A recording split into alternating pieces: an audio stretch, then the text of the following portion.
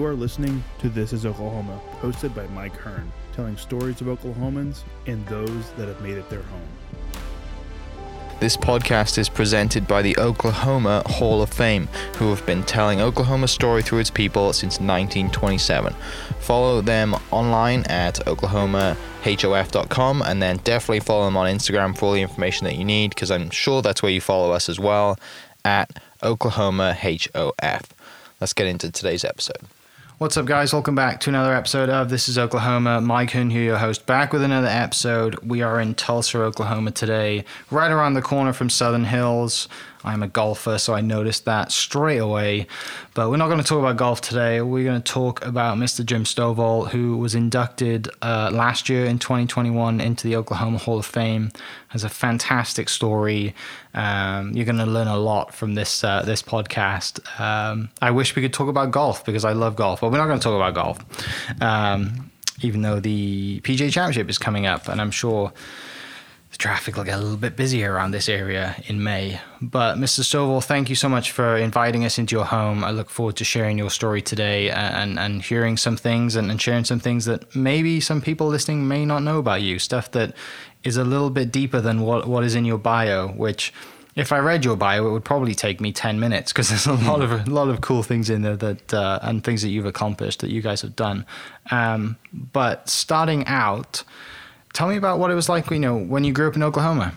Well, first of all, we're delighted to have you here in our home near Southern Hills. It's one of my favorite places, and we've been members there for a number of years, and I am a huge golf fan, so we're all looking forward to the PGA coming here. And for my various books, I've interviewed Jack Nicklaus and Lee Trevino and Gary Player, and the last time the PGA was here, it was the year before we became members at Southern Hills, but the PGA hired me to come and speak to the sponsors and players banquet.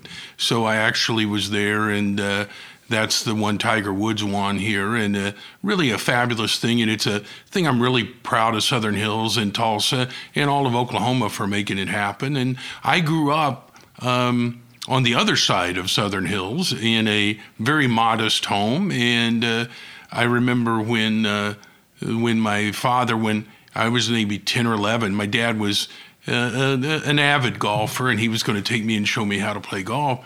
But we had to go 20, 30 miles out of town to this other place we played, and we would always pass Southern Hills, and I'm a 10-year-old kid or something, and I always asked, I said, Dad, why don't we play there? And he said, well, we don't get to play there.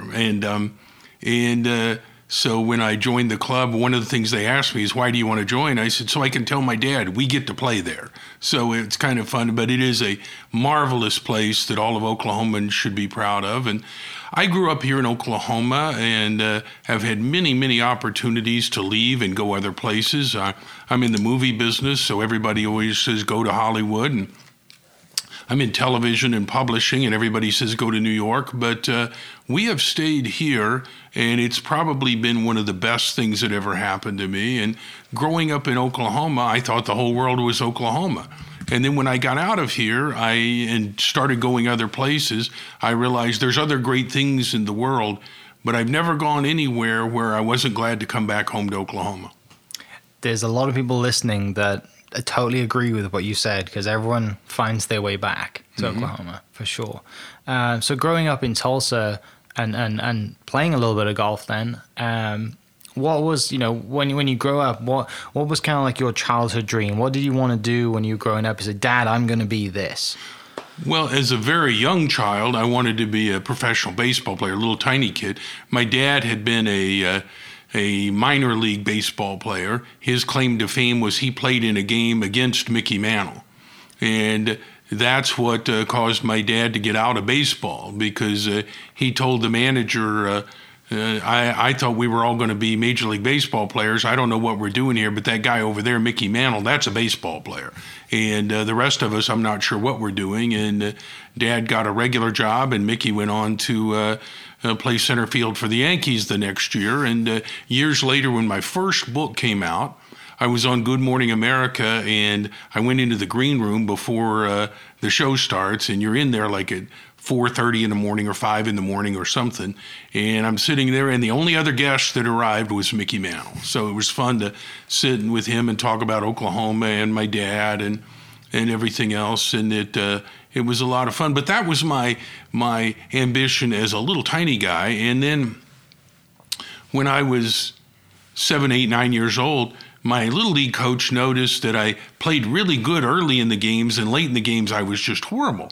And they thought I was lazy or something. And well, it turns out we know now what it was. We'd always play in the afternoon after school, and early in the game it was broad daylight. As it got later, it started getting darker and dusk set and everything, and I couldn't see the baseball. So that was the end of my baseball career, and then I started playing football, and that was my sport.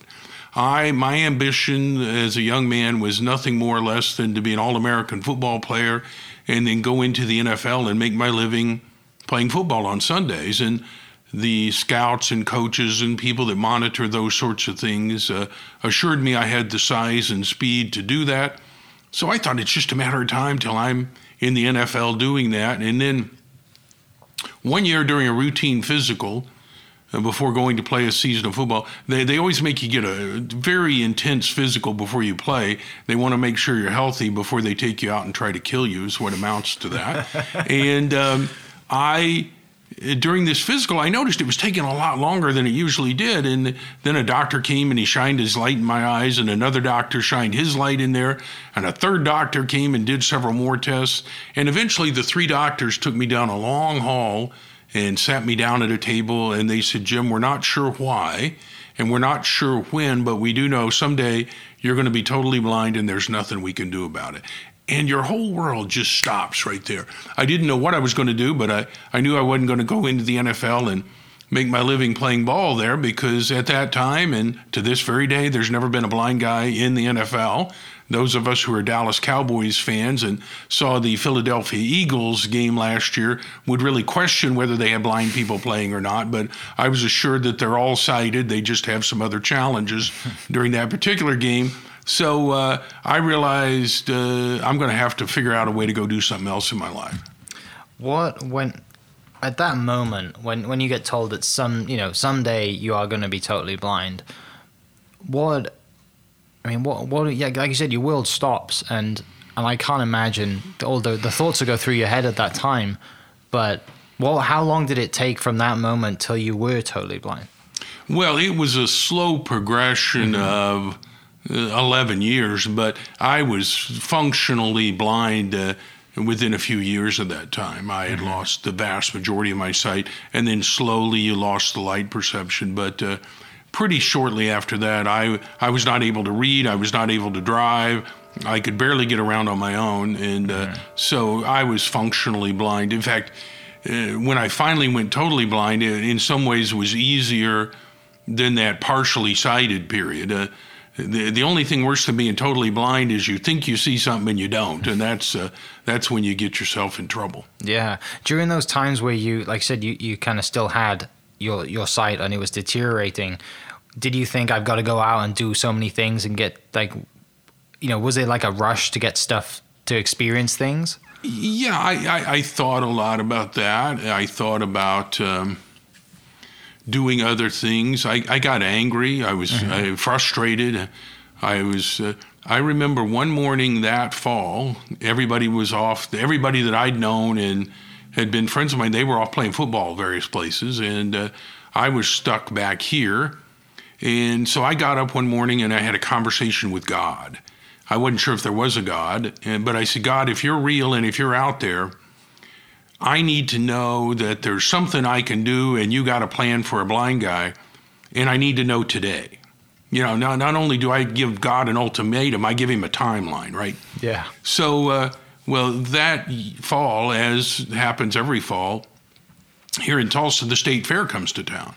And I could still see enough to get around on my own, so I figure I'll just go to the fair and try to forget about all this. And I went to the big exhibition building, and they had a demonstration from the previous Olympic Games. And I went over there to watch the girls, the gymnasts. And about the time I get over there, they bring out the weightlifters, and I watch those guys. And I thought, that's something a guy could do even if he was going blind. And 3 years later, I was a national champion, and I got to finish my athletic career as an Olympic weightlifter.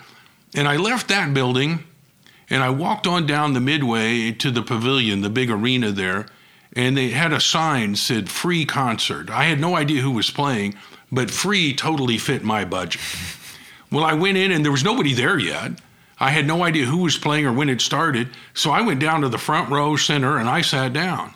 And I thought a little, and I was emotional, and I'm thinking I'm not going to play football, but I thought about those weightlifters, and I reminded God, you got a deadline here of midnight, you got about 5 hours to convince me that a blind guy can do something, and you got a plan for me. And I was so intent on my thoughts that I really was unaware that the arena kind of filled up around me until I heard a voice I will never forget. It said, "Ladies and gentlemen, please welcome to the Tulsa State Fair, the one, the only, the legend, Ray Charles." And they brought Ray out, and he was about 8 feet away from me. And Ray was some kind of magic. And I said, "Okay, God, I get it. Some people get a burning bush. I get Ray Charles. That'll work for me." And, and that was the beginning of it. And it was only a little over a decade later, I have a successful business. Life has changed for me. And I'm speaking at Madison Square Garden in New York to 18,000 business leaders from around the world. And the promoter met me backstage as I came off stage, and he said, "Wow, that's exactly what we needed." He said, "I have another group in town next week. Can you stay?" I said, "You want to pay me again? I'll do it again." And he said, "Do you want to go back to Oklahoma or stay in New York?" I said, "I got some TV business to do for Narrative Television. I'll stay here." And he said, "Well, since you're going to be here, I got another act in town if you want to go." And I was trying to think of a polite way to tell this man who's paying me more money than anyone should get for doing something they absolutely love. I was trying to think, how do I tell this guy I'm not comfortable in public? I'm okay on stage, but don't put me out in the crowd with all those people.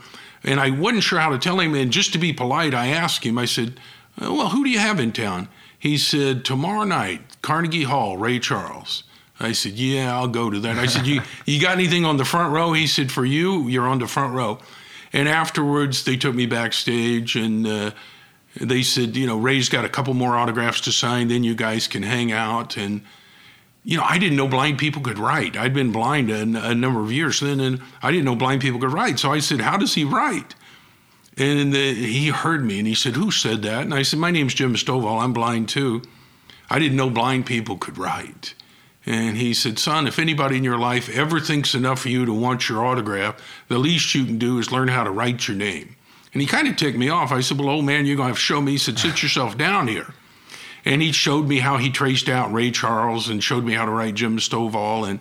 And we became friends. And it was another 10 years before I learned how to write anything else. I could write Jim Stovall or Ray Charles. That's all I knew how to write. But the people in my office tell me at this point in my life, I probably autographed well over 250,000 books, and they owe it all to Ray Charles and that one day here in Oklahoma at the State Fair.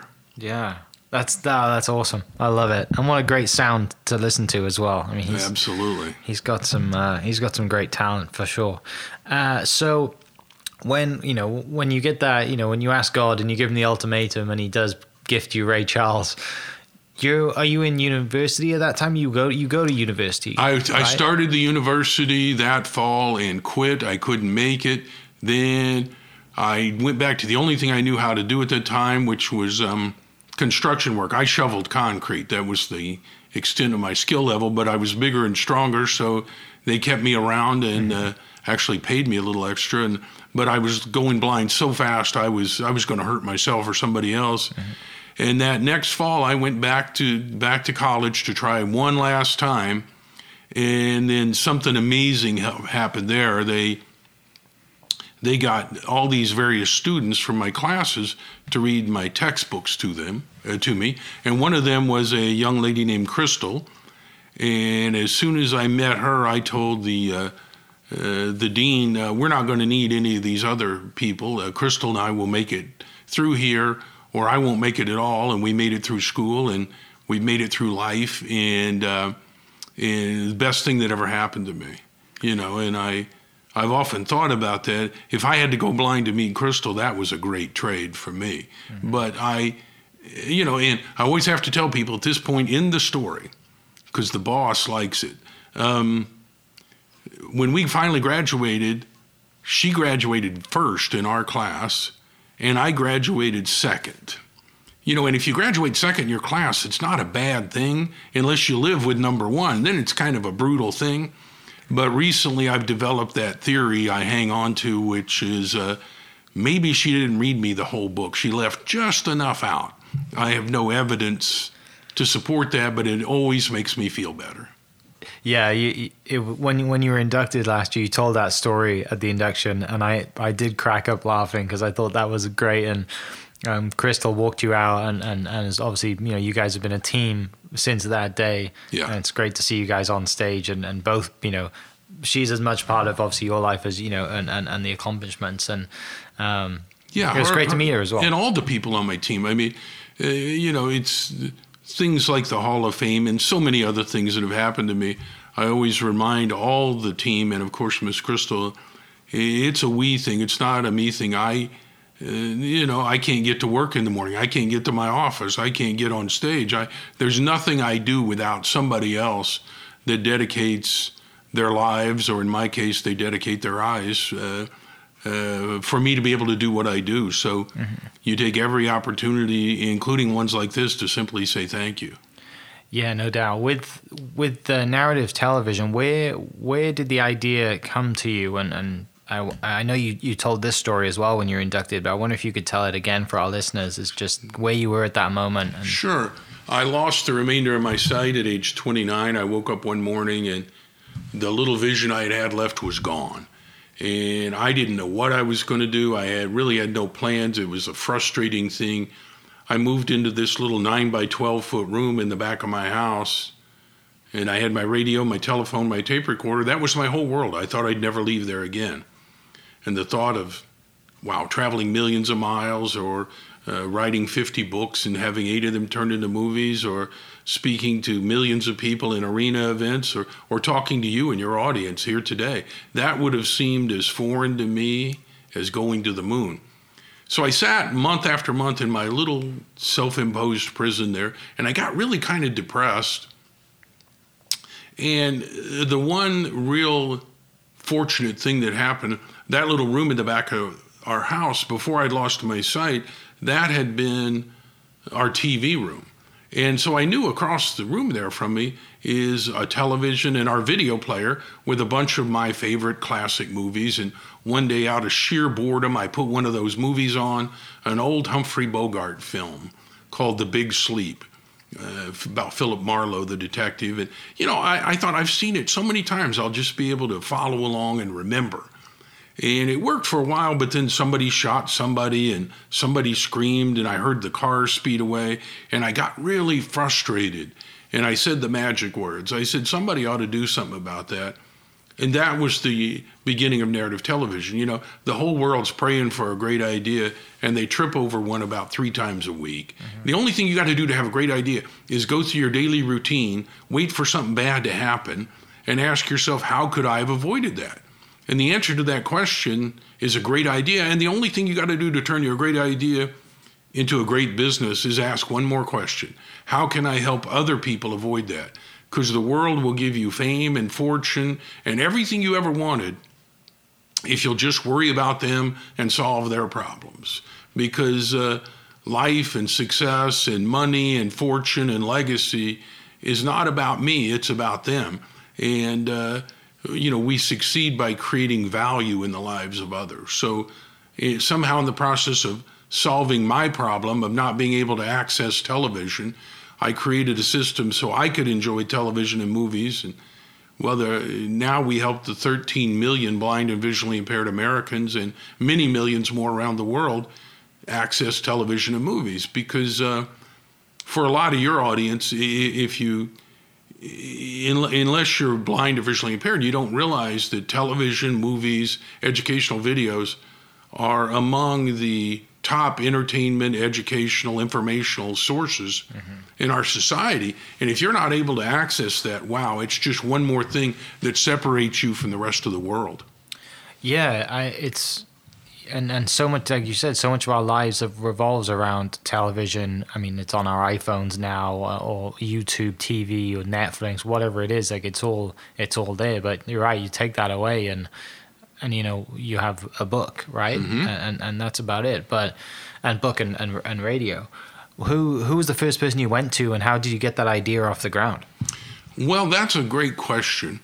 It was about that time I finally got out of my little room, and I didn't write a best-selling book or start a company or become a millionaire. I walked 50 feet to my mailbox, and that was one of the hardest things I ever did as a blind person. And that kind of changed my world. I thought, okay, if I can make it this far, what can I do next and next? And about that time, I went to my first, last, and only meeting of blind people. And because they told me it was a support group. So I go to this, I thought I could learn more about it, and, if now that I'm getting out of my room, maybe I can learn how to deal with this. And I went there, and all they did was sat around and talked about how bad it was to be blind. I already figured that part out. Yeah. But while I was there, I met a young lady, and she was at her first, last, and only meeting of blind people. And I told her about my idea. And she was legally blind. I'm totally blind. And she was a single mom working for a law firm in downtown Tulsa, and I shared my idea of how I thought creating these soundtracks could help millions of people. And she said, "When are we going to do this?" And I said, "Do what?" And I said, "By the way, who's we? What are you talking about? I barely got here." And she tapped into the last vestige of my Olympic weightlifter competitiveness. She said, "Oh, I didn't realize you were just talking about it. I thought you were serious." Okay, that was the beginning of narrative television. And she and I just started it together. We were the blind leading the blind. Neither one of us had a clue what we were doing. We didn't know enough to know you couldn't do this. And it was a series of absolute unpredictable miracles that got us through the technology to learn how to do it, and got us on the programming and then on air, and then all the success we had. And that was an amazing journey. What was that first, I guess, was it a TV show or was it a movie that you first The very narrated? First thing we did was a TV show then at the time, but we only worked on home video. But we got the rights to several TV shows like Matlock, Dick Van Dyke, Andy Griffith, and we got a lot of classic films. And that was kind of the beginning. And we released them on home video, and we just got buried. Imagine 13 million people all in the same place. It'd be the largest city in America. Yeah.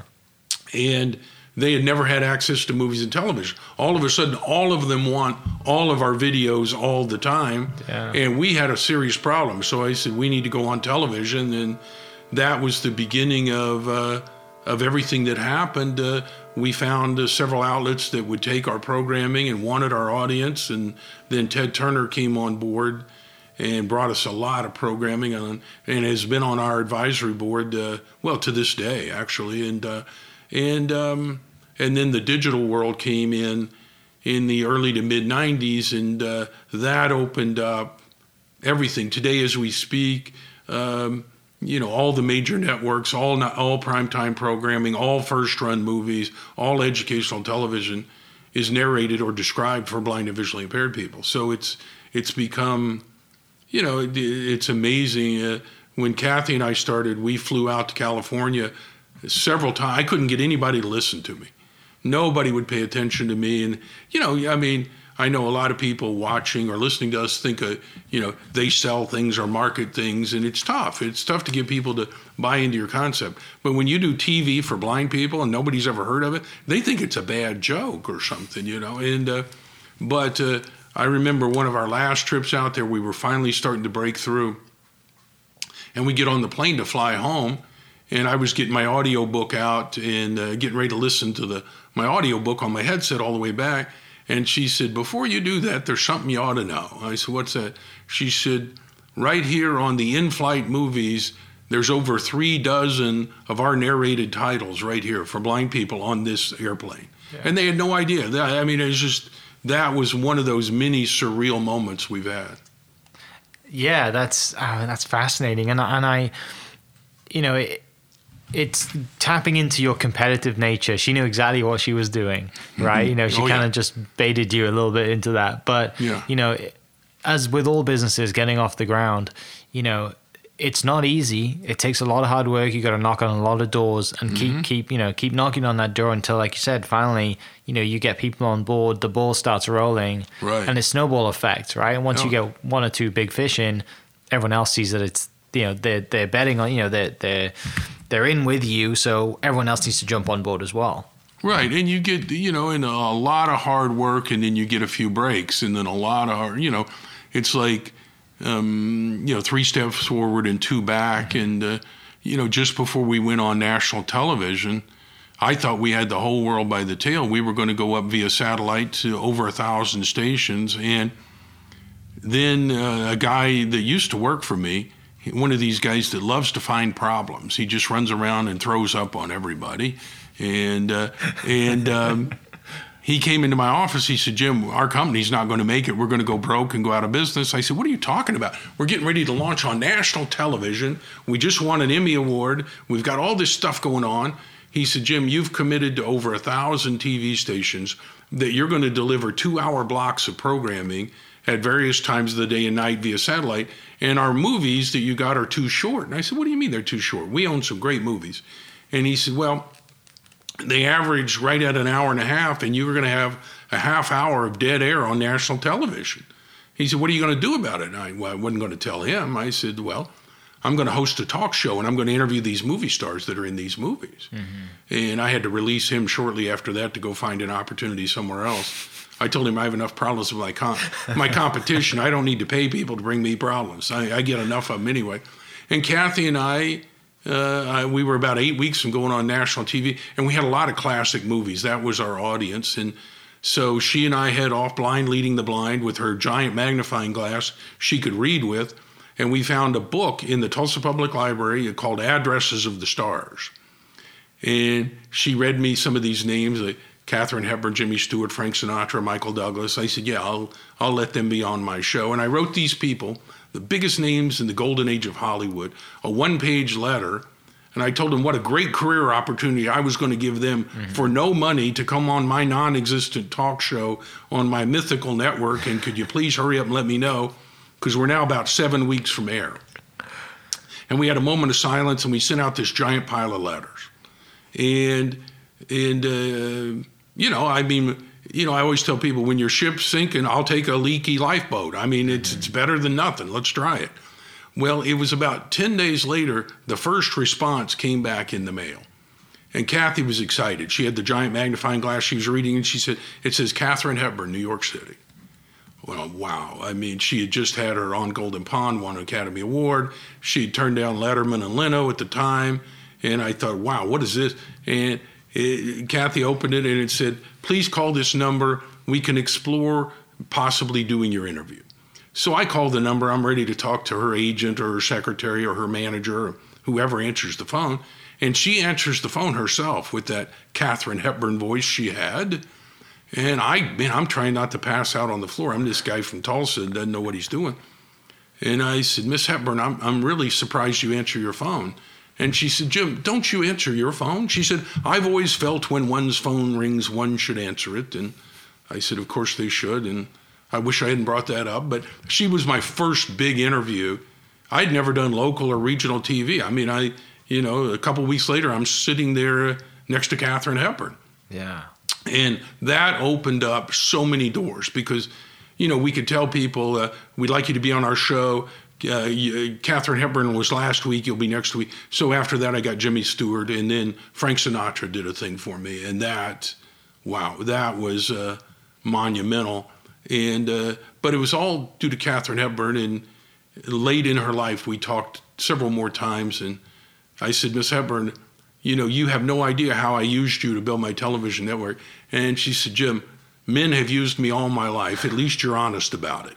And I said, well, I certainly did. And it was an amazing time. And you just, you know, when the dream's big enough, the facts don't count. And I just figured there's some way we're going to get there. where did you have that idea to have the talk show in between that dead air? Where did that come from? And had you ever done any interview experience before then? No, I had no experience doing a talk show. I had no experience doing anything. I mean, I had shoveled concrete. I didn't know what I was doing. And the next thing I know, I'm building a television network. And I mean, what I didn't know about television would amaze you. We'd won an Emmy Award for our first season on national television. Kathy and I fly Blind Leading the Blind to New York City, and I did a thing with Larry King. He had recorded a thing where all the people getting Emmy Awards, and he thought it was kind of cool. A blind guy's getting an Emmy Award for TV, and he was going to air it that night just before the awards. Well, I'm upstairs in my hotel room trying to get my tuxedo on and trying to get the TV on CNN, and I couldn't figure out how to do it. So I called down to the front desk, and I said, I'm up here, and I'm going to be on Larry King in about 3 minutes, and I don't know how to get your TV to work. Well, the guy was quick. I'll give him that. The bellman rushes in and runs over to the TV and pushes the power button, and the TV comes on. And he says in that New York bellman tone that they can get, he said, sir, if you want to watch the TV, you kind of need to push the power button on. But he was a good New York bellman going for the big tip, so he didn't want to embarrass me too bad. He said, so what are you doing here in New York this week? I said, well, I'm here to get an Emmy Award for engineering expertise that's expanded the scope of television, which he thought was kind of amazing for a guy that didn't know how to turn one on. And that was kind of, it's been that way, and it just continued to be that way. And,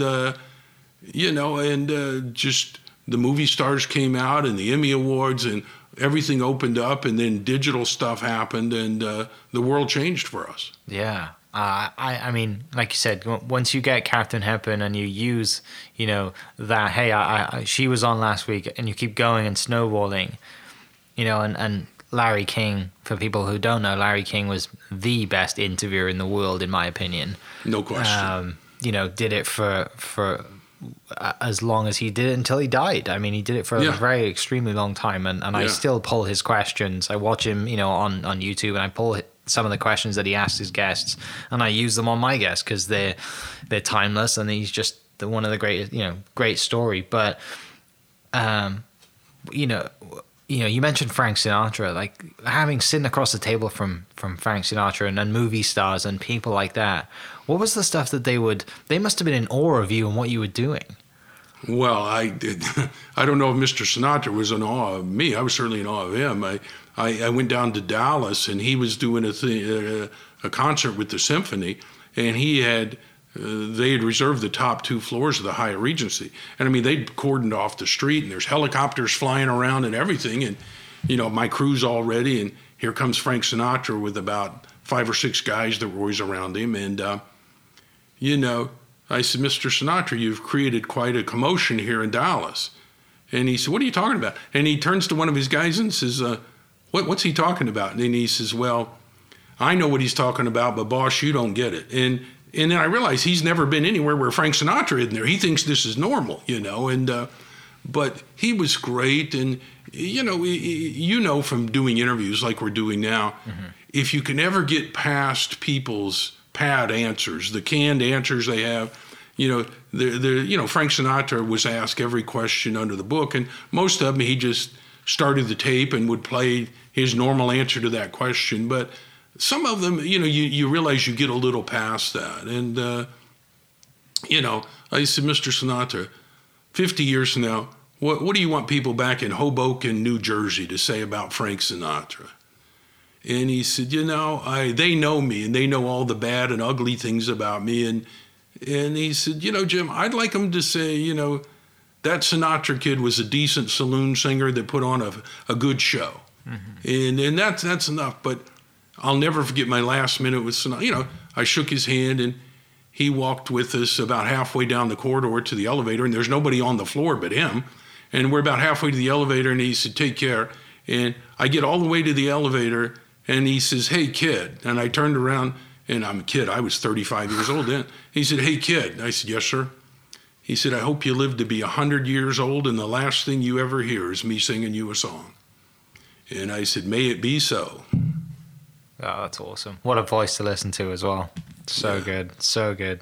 An icon like Frank Sinatra, Is there any others that you grew up? I mean, obviously you mentioned meeting Mickey Mantle and the experience with your dad and that, but is there anyone else that stood out to you that you were just like, I can't believe sitting with movie stars every week everyone was probably, standing out to you, but was there one that really was like, wow? Like, I went to Jimmy Stewart's house in Bel Air, and I'll never forget, because we were going over there and they told me, they said, one of the crew guys said, he's on the front page of the paper today. He bought the house next door to him, and he's tearing it down. Well, he had bought Lucille Ball and Desi Arnaz's house for $4 million.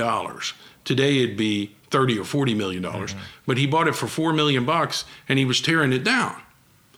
So we're sitting there doing the interview, and I said, Mr. Stewart, you made the press today, and they said you bought the house next door and you're tearing it down. Do you mind telling us why? And he said, Jim, do you like homegrown tomatoes? And I thought the guy's losing it here. I said, yeah, I enjoy homegrown tomatoes. He said, well, so do I. And he said, the afternoon sun is critical, Jim, if you're going to have decent tomatoes. And he said, that house has been blocking the sun on my tomatoes for years. And it came up for sale, and I bought it, and I'm getting it out of the way. And I said, Mr. Stewart, you spent $4 million for tomatoes? And he said, son, at this point in my life, $4 million I got. It's tomatoes I want. And I said, man, I hope they're great, and I hope you have some good ones. And I will never forget the crew. We finished the interview, and we're getting everything on the van and everything. And I said, guys, let's get out of here. And they said, no, he's coming out. And Mr. Stewart's coming out of the house, and he had this little brown bag, and he said, something for you and your gentleman. And it was tomatoes. And I thought, wow, this is really cool. I said, you guys better enjoy these. That's probably $2 million worth of tomatoes right there. Oh, that's great. You're right. Like, it's just stories like that. I'm sure you've got hundreds, they're all so great. Many. They're all great. They're all amazing. I could bore you far longer than you and your audience would put up with. And most of the people were better than I thought they would ever be. And there's a few of them, as I'm sure has happened in your work, mm-hmm. I wish I'd never met, because I'd always admired their work and enjoyed them from afar. But, in person, they just weren't, who I thought they would be. And it's weird to find out the difference of them that, how they are friends with other people you wouldn't think. Mm-hmm. I was over to Eddie Albert's house from Green Acres and all the Longest Yard and all the shows he'd done. And we were doing it in his backyard. And next door, they have this really loud music playing outside by the pool. And the sound guy said, Jim, that's messing with us. I'm not sure I can get around that. And I said, Mr. Albert, I'm sorry, we're having trouble with the sound from one of your neighbors. And he turned to his girl, said, get me the phone. And he dials and said, Rod, shut off your stupid music. And he said, I love to hear his music. And then I realized, you live next door to Rod Stewart. He said, yeah, I do, and everything. And it's so weird. And then the day I went to interview Pat Boone, and you think of Pat as this straight-laced guy and everything, and he had just done some album tribute to Alice Cooper. And, I did my interview with him. We're getting ready to leave, and as we go through the lobby, there's some guy that says, good afternoon, how are you guys? I said, very good, sir, how are you? And we leave. And we're going downstairs, and I said, can you believe he did a deal with Alice Cooper? And the guy in the building taking us downstairs, he said, you just said hello, that guy in the suit with the clean cut hair. He said, that's Alice Cooper. He's not on stage right now, and nobody knows who he is. So he just looks like a normal guy. So it's interesting to think of, Eddie Albert and Rod Stewart hanging out, or Pat Boone and Alice Cooper. It's just strange things. Yeah, you're right. The crowds that mix and the people that mix together, you're right. You'd never put them together, even if you had them next to each other on, you wrote their names down on piece of paper. You'd never put them together in a group, for sure. But so at this point, then, narrative television is, it's kicking. You're in the full flow of things. When do you write your first book? Great question. I never intended to be an author. Before I lost my sight, I never thought of writing a book. I don't think I'd ever read a book cover to cover. I did whatever you had to do to get through school, and I was an athlete, so it didn't take much. So I'd never read any more than you just absolutely had to. After losing my sight, I discovered the National Library for the Blind, and I was part of an experiment they did to see how fast people could listen to audio on compressed digital audio. And I was part of that experiment, and I can listen very, very fast and retain it. And so for the last 30 plus years, I read a book every day. There hasn't been a day in over 30 years I haven't read a whole book cover to cover, and that changed my life. But I never thought about being a writer. We won the Emmy Award for our first season, and because of that, I was asked to be the keynote speaker at the National Association of Broadcasters. And I'd never done a speech or anything like that, but I just figured, here's all the cable networks and all of the broadcaster stations and everybody in the industry that I'm trying to sell narrative television to, and they're going to be in one big arena at the same time. I'm going to go talk to them. Well, at the end of the speech, 3 different people came over to the people that were with me and said, we'd like him to come speak at our convention, or can he come talk at our meeting, or whatever. And the next thing I know, I'm doing these motivational, inspirational speeches or something. And I found myself on the West Coast doing an arena tour with Dr. Robert Schuller and Dr. Dennis Waitley. And one day we were sitting backstage, and Dr. Robert Schuller of the Crystal Cathedral fame came up to me in that Robert Schuller voice that sounds something like I think God does. And he said, my friend Jim, I believe you should write a book. And I said, I can't read a book. Why should I write a book? I have no interest in this. He said, I feel very strongly about this. Well, about that time, the MC said, Jim, you're up. And I went out in the arena. I did my hour. And as I was coming off stage, Dr. Waitley was there. Great author, great speaker, wrote Psychology of Winning, former Blue Angel pilot and psychologist to the Olympic team, amazing guy. And he said, hey, Jim, great job. And while you were out there, Dr. Schuller and I got it all worked out. I thought he meant the ground transportation to the plane. I didn't know what he was. I said, what'd you guys work out? And he said, well, while you were out there, Schuller called his publisher, Thomas Nelson, and I agreed to write the foreword to your book, and we need your manuscript in about 90 days. And that's how I became an author. I came back to Oklahoma, and I thought, okay, I can't let these guys down. So I wrote my story of losing my sight and becoming a weightlifter and starting narrative television, all the stuff you and I have been talking about. Mm-hmm. And I put it in a book called You Don't Have to Be Blind to See. And they put it out. That was my first book. And about a year later, they called and they said, Jim, this book's really selling well. We're almost ready for your follow-up book. And I said, well, that's great. What is a follow-up book? And they said, well, that's the book you come out with next to capitalize on the success of this first title. I said, you should have told me about that before I wrote the first book, or I wouldn't have written everything I knew in the first book. Well, I wrote a book called Success Secrets of Superachievers, and I went back to a lot of the people I had interviewed on television, you know, Miss Hepburn and Jimmy Stewart and Frank Sinatra, and I got their ideas on success and happiness, and they loved that book, and they wanted another one, so I wrote an autobiographical thing, The Way I See the World, and then I did a book with Steve Forbes, Great American Success Stories, and man, I was scraping the bottom of the barrel. I'd written everything I knew and a few things I only suspected. And when they said, Jim, we want another book, I said, wow, I'm going to have to make up a story. Mm-hmm. So I decided one day I'm going to write a novel. And I had a lady in my office, then I wrote my first 40 books with her, and I dictated. I don't know how to type. I can't read. I don't know how to type. People tell me they can't pursue their dreams. I write books I can't read that are turned into movies I can't watch. I mean, right. It's so absurd. And I told Dorothy, I came in one day, I said, I'm going to write a novel. And she said, what's it about? And then I said, I have no idea. I said, I got the first line of it riding over here in the back of the limo. And I said, Michael, I'm going to write a story. And he said, what's it about? I said, well, the first line said, it was my 80th year of life on earth and my 53rd year in the practice of the law that I was to undertake an odyssey that would change my existence forever. Mm-hmm. And I said, Michael said, okay, I like that. I would read on. I said, now, if I can just figure out who said that and what is he talking about, we're going to have a book. And over the next 5 days at Narrative TV, between my meetings and phone calls, I dictated The Ultimate Gift. Mm-hmm. There was never an edit, never a rewrite. The way I dictated it in those 5 days is the way that 8 to 10 million people now around the world have read it. And in that opened the world of movies to me. That was my first movie, and wow, the whole world changed. Yeah. What led you to kind of becoming a motivational speaker? Well, I after I spoke at the National Association of Broadcasters, these people just came up and said, would he come speak at our deal? Right. And I had no idea you could get paid for this, and I certainly had no idea how much. And, you know, I mean, the first guy said, will you come speak at our deal? And I said, okay. And he said, we'll pay you $5.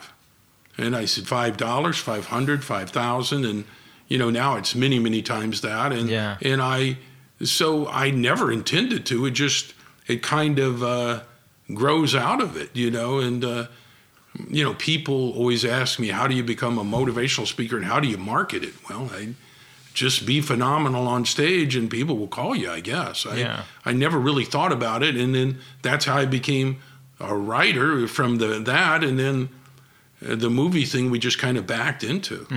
It's something that, like you just said, it comes naturally, and you know, there are some people who want to go into motivational speaking, but you know, you're genuinely telling your story and the hardships that you've gone through, so it comes across more naturally on stage, you know, and you're not trying to peddle or push or lead people in a certain direction that you have no idea where you're taking them, but you're trying to lift them up. You're generally just saying, look, I've overcome this, you know, I've overcome something that's you know, very, very hard to overcome, and a lot of people don't overcome this, you know, and they, like you mentioned when you first found out, you know, you get depressed, and some people just they dive into that cycle, and then sadly that's where they stay. But the story of yours is you know, you just continue to share your story, and that's motivation enough. So it's really neat to hear that. Exactly, and my blindness is no worse than someone else's divorce or bankruptcy or lost their job or whatever it is. You know, we're all only as big as the smallest thing it takes to divert us from where we ought to be. So, you know, I've never seen an example of a dream being put inside somebody that didn't have the capacity to achieve it. So the question is never can we, the question is always will we. And the game's not over until we give up. I'm a huge baseball fan. I hope they fix this strike, but during spring, summer, and fall, you'll find me listening to satellite radio most nights, and I can get broadcasts from all across the country. And I am still convinced, even though I couldn't make it in Little League, you know, I could be a major league hitter right now if I could change one rule of baseball.